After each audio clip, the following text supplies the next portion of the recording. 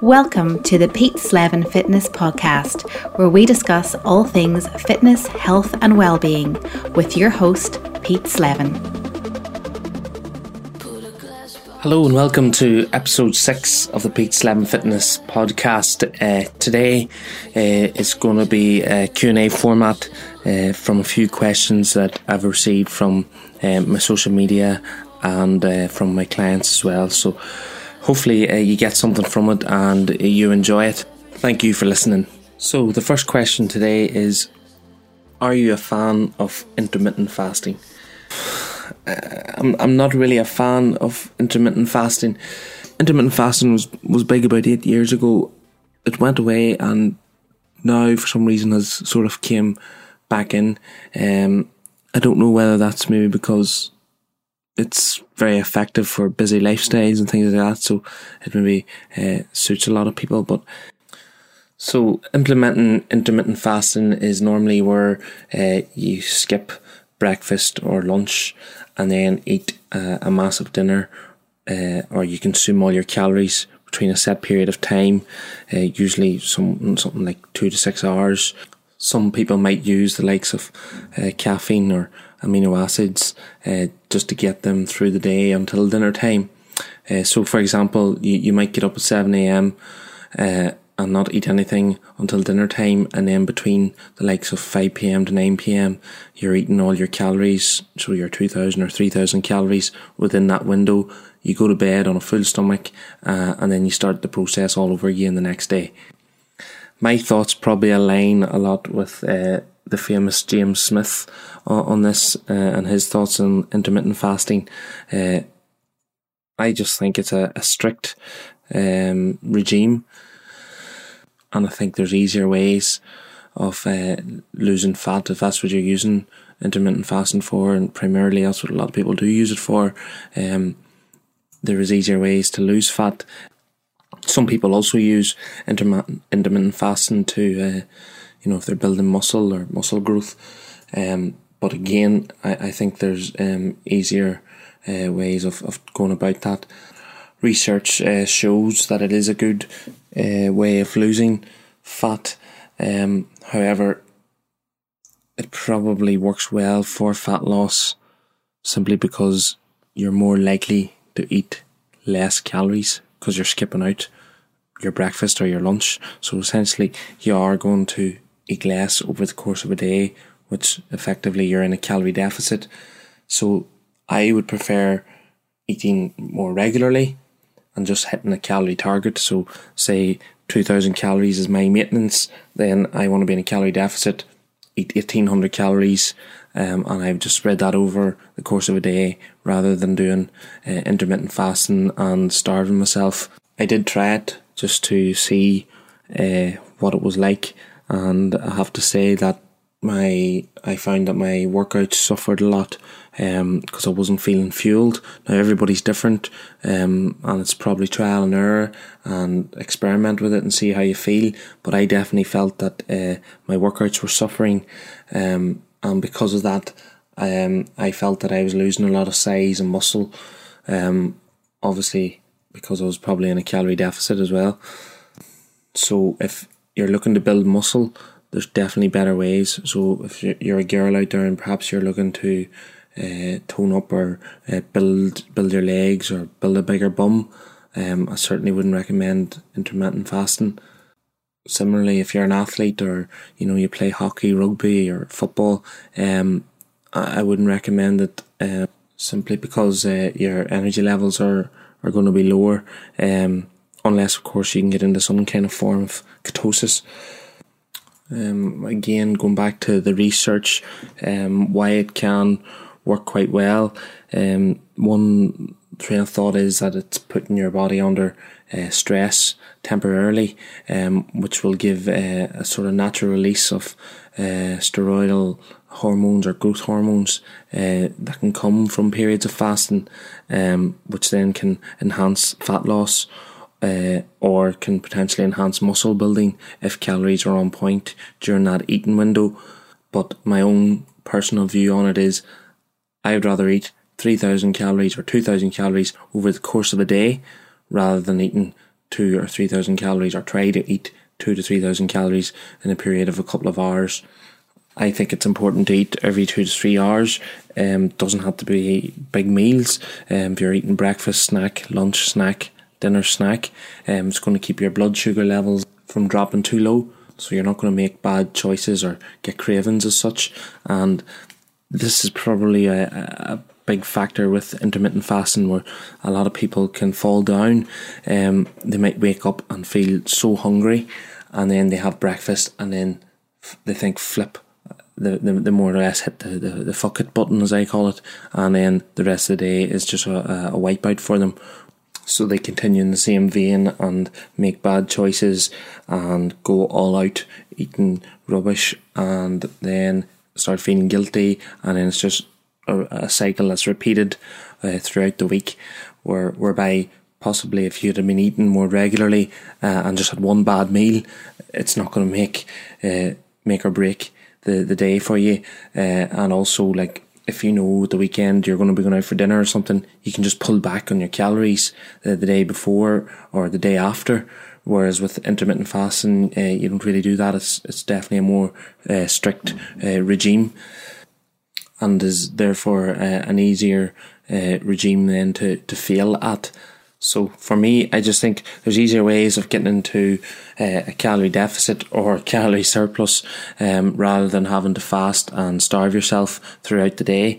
But as with any nutrition plan, the best one is going to be the one that you're going to be able to stick to, and it's going to be able to fit around your lifestyle and also include the foods that you like. So if intermittent fasting is going to help you achieve your goals and you feel that you can do it, then albeit do it. But I think there's definitely easier ways of going about achieving your goals, but that's just my opinion. Experiment with it and see how you feel. Hi podcast listeners, if you'd like me to work alongside you as your coach for 6 weeks, then this is your opportunity. You get to train in your own time and around your schedule. With my online coaching, you get a PDF that is downloadable to your mobile device and includes a 6-week training plan to suit your goals, with video demos of myself performing every exercise. You get a nutritional guide with advice, tips, a 7-day sample meal plan with calorie and macros breakdown, and also some healthy, nutritious, and more importantly, delicious recipes.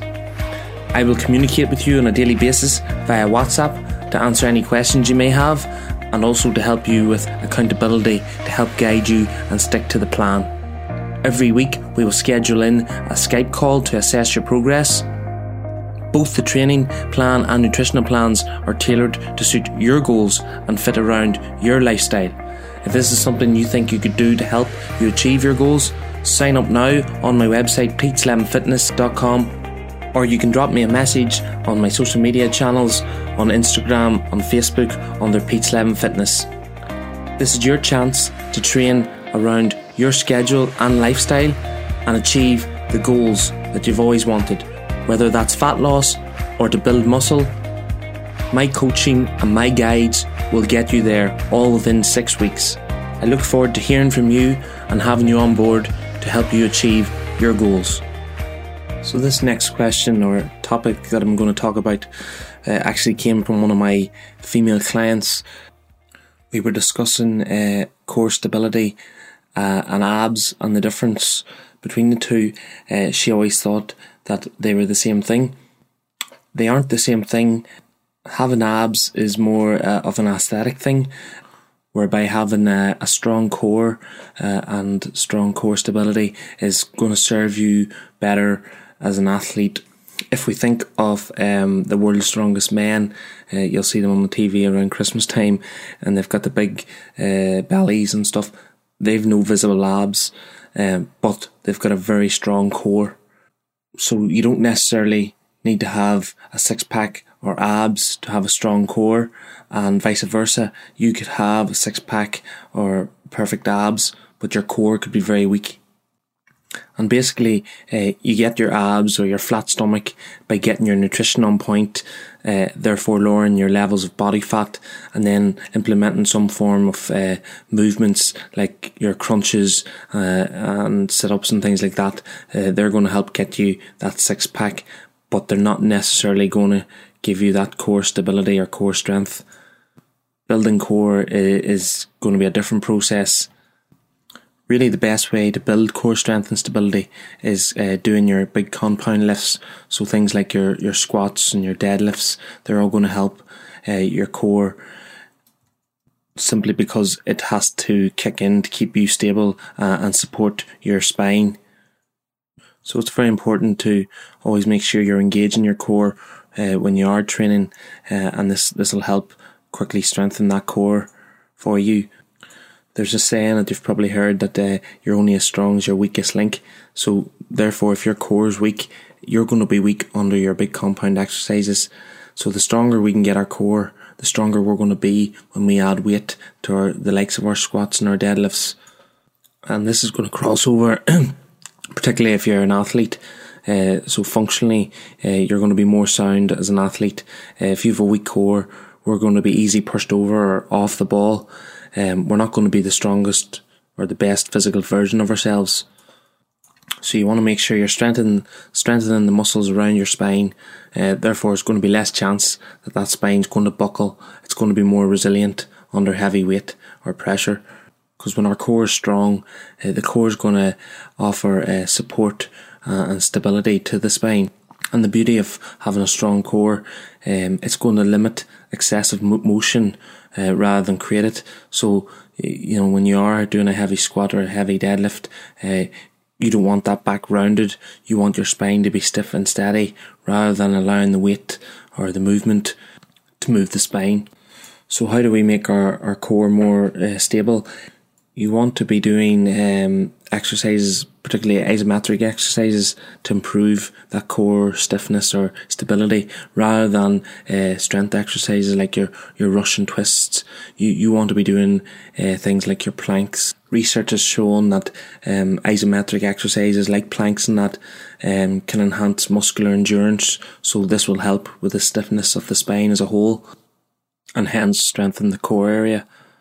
So when you do the likes of a side plank, for example, which is another isometric exercise, the muscles around the abdominal area, so like the likes of your QL muscle, which is the deepest abdominal muscle, and your obliques, they're all going to be turned on.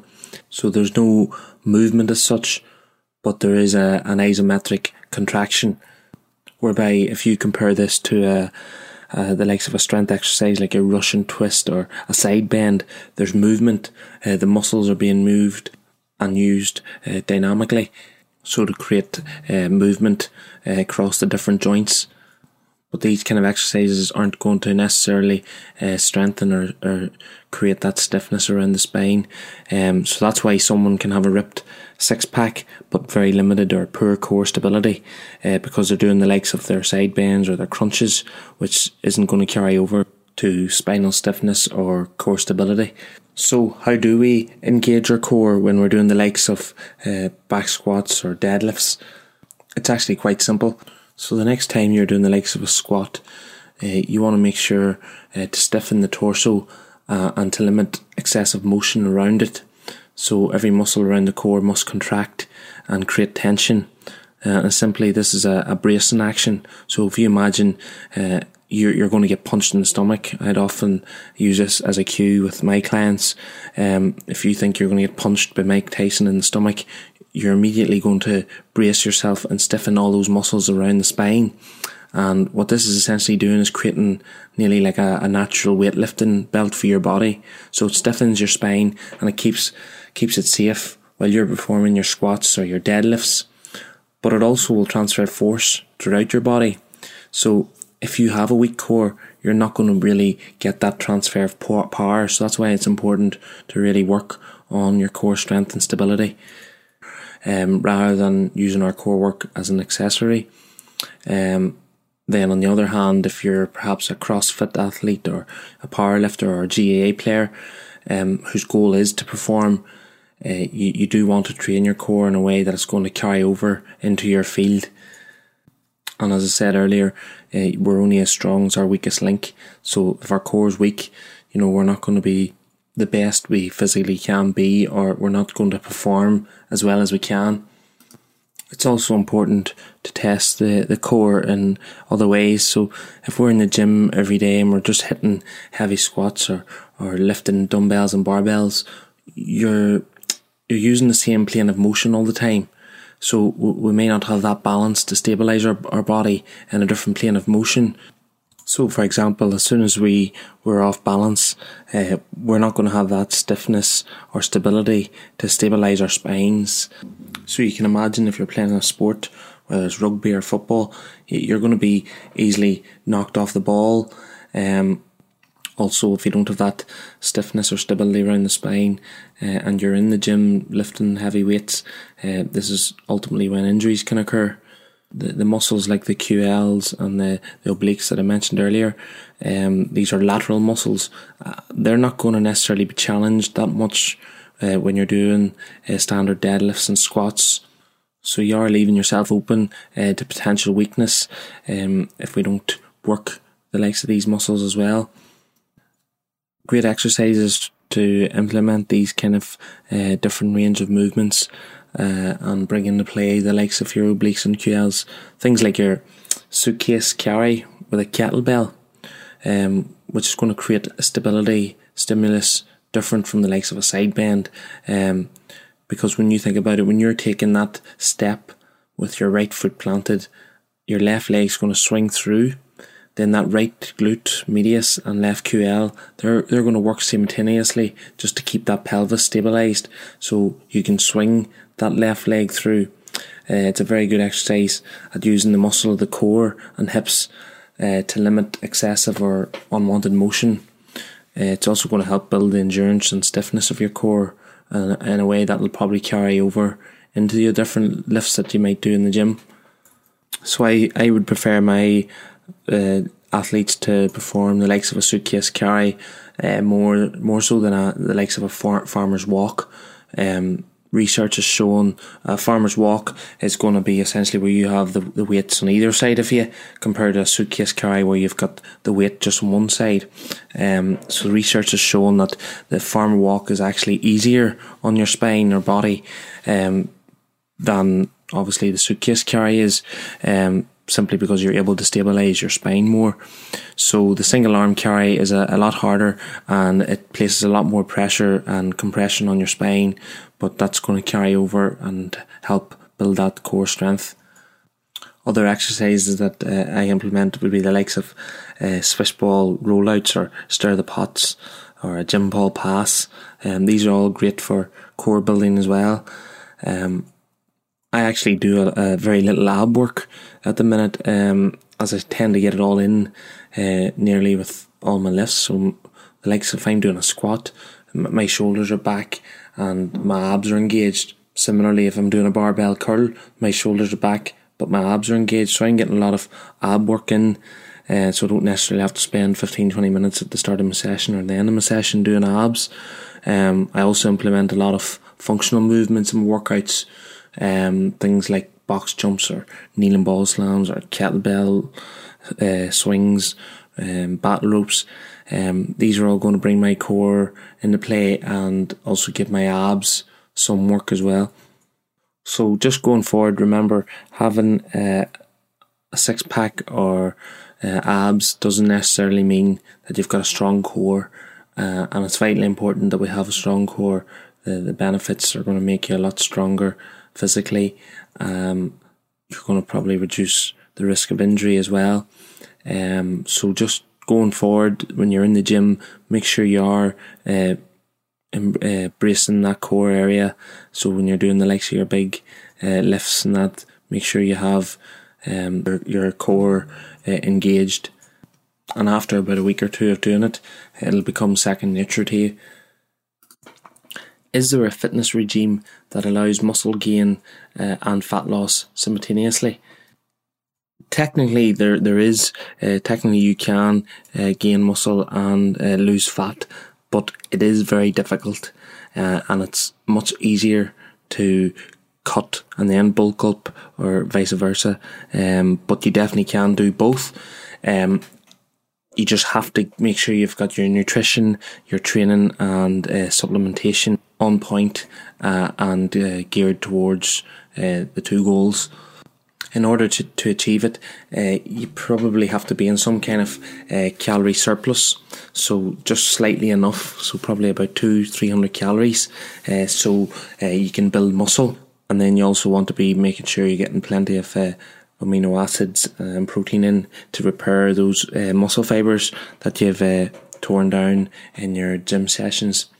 You're probably best implementing high intensity sessions with some form of resistance training that'll implement supersets, trisets and giant sets. And essentially what this is going to do is it's going to keep your gym session to about 35-45 minutes, so they're going to be quite intense, but for short periods of time. And during these sessions you want to make sure you're getting your heart rate up above 70% of your maximum heart rate, so you're going to be in that fat burning zone.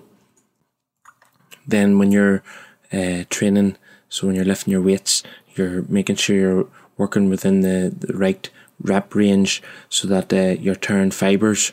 So you want to make sure you're struggling, if you're working within 8, 9, 10 reps, you want to be struggling on that last rep, so that you're tearing down those fibers.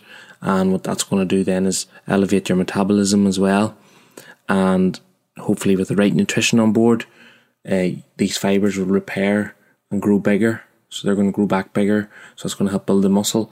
And then your body fat, it's going to be lowering because you've had your heart rate elevated during the gym session.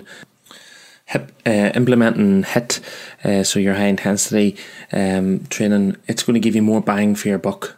It's also going to preserve muscle, so you're not going to lose any muscle. And essentially you're going to be working in a shorter time frame, so and you're also going to be working faster through the session, so there's going to be little room for rest periods. And the reason for that then is you're going to be getting through those glycogen stores quicker. So when you eat your carbohydrates, it's going to be stored as glycogen, and then when you're training in that high intensity session, these glycogen stores are going to be depleted quicker, and therefore then your body's going to go to the fat stores as an energy source. So it's going to burn fat, and because the session is short, you're not going to eat into that muscle that you've been building up over the period of time.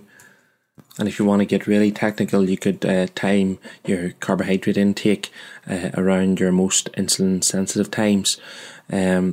Also then you want to be getting not just your nutrition but supplements on board that are going to repair the fibers from each workout, and also help with the likes of the fat loss. So you could use the likes of creatine, that's going to pull water underneath the cell, so you're going to be able to shift or move more weight, so you should be able to build bigger and stronger muscle. You could implement the likes of green tea extract and L-carnitine to support the likes of the fat loss.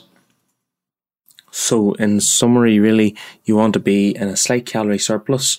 You want to make sure you're getting that heart rate 70% plus of your maximum heart rate during your training sessions, which are going to be HIIT sessions as your cardio system, as opposed to your low intensity steady state.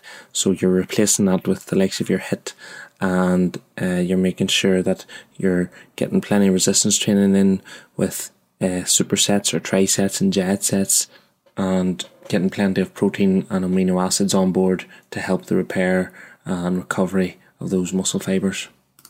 So yeah, it definitely can be done. As I said at the start, it is difficult, and probably the easiest thing is to probably cut and bulk, or vice versa. But you definitely can create a fitness regime that allows muscle gain and fat loss simultaneously. So that's it for another episode of the Pete's 11 Fitness podcast. Just in the next couple of weeks, just to give you a heads up, we have a few guests coming on board for a few interviews that I think you'll get a lot from, whether you're male or female. So do keep an ear out for them. And once again, I can't thank you enough for once again listening to another episode of the Pete's 11 Fitness podcast. Do check in with me on my social media platforms. If you have any questions or anything, DM me. I always get back. You'll find me on Pete's 11 Fitness on Instagram and Facebook. They're probably the two main platforms you'll get me on. Also my website, www.petes11fitness.com. So that's it for today. Until next time, thank you.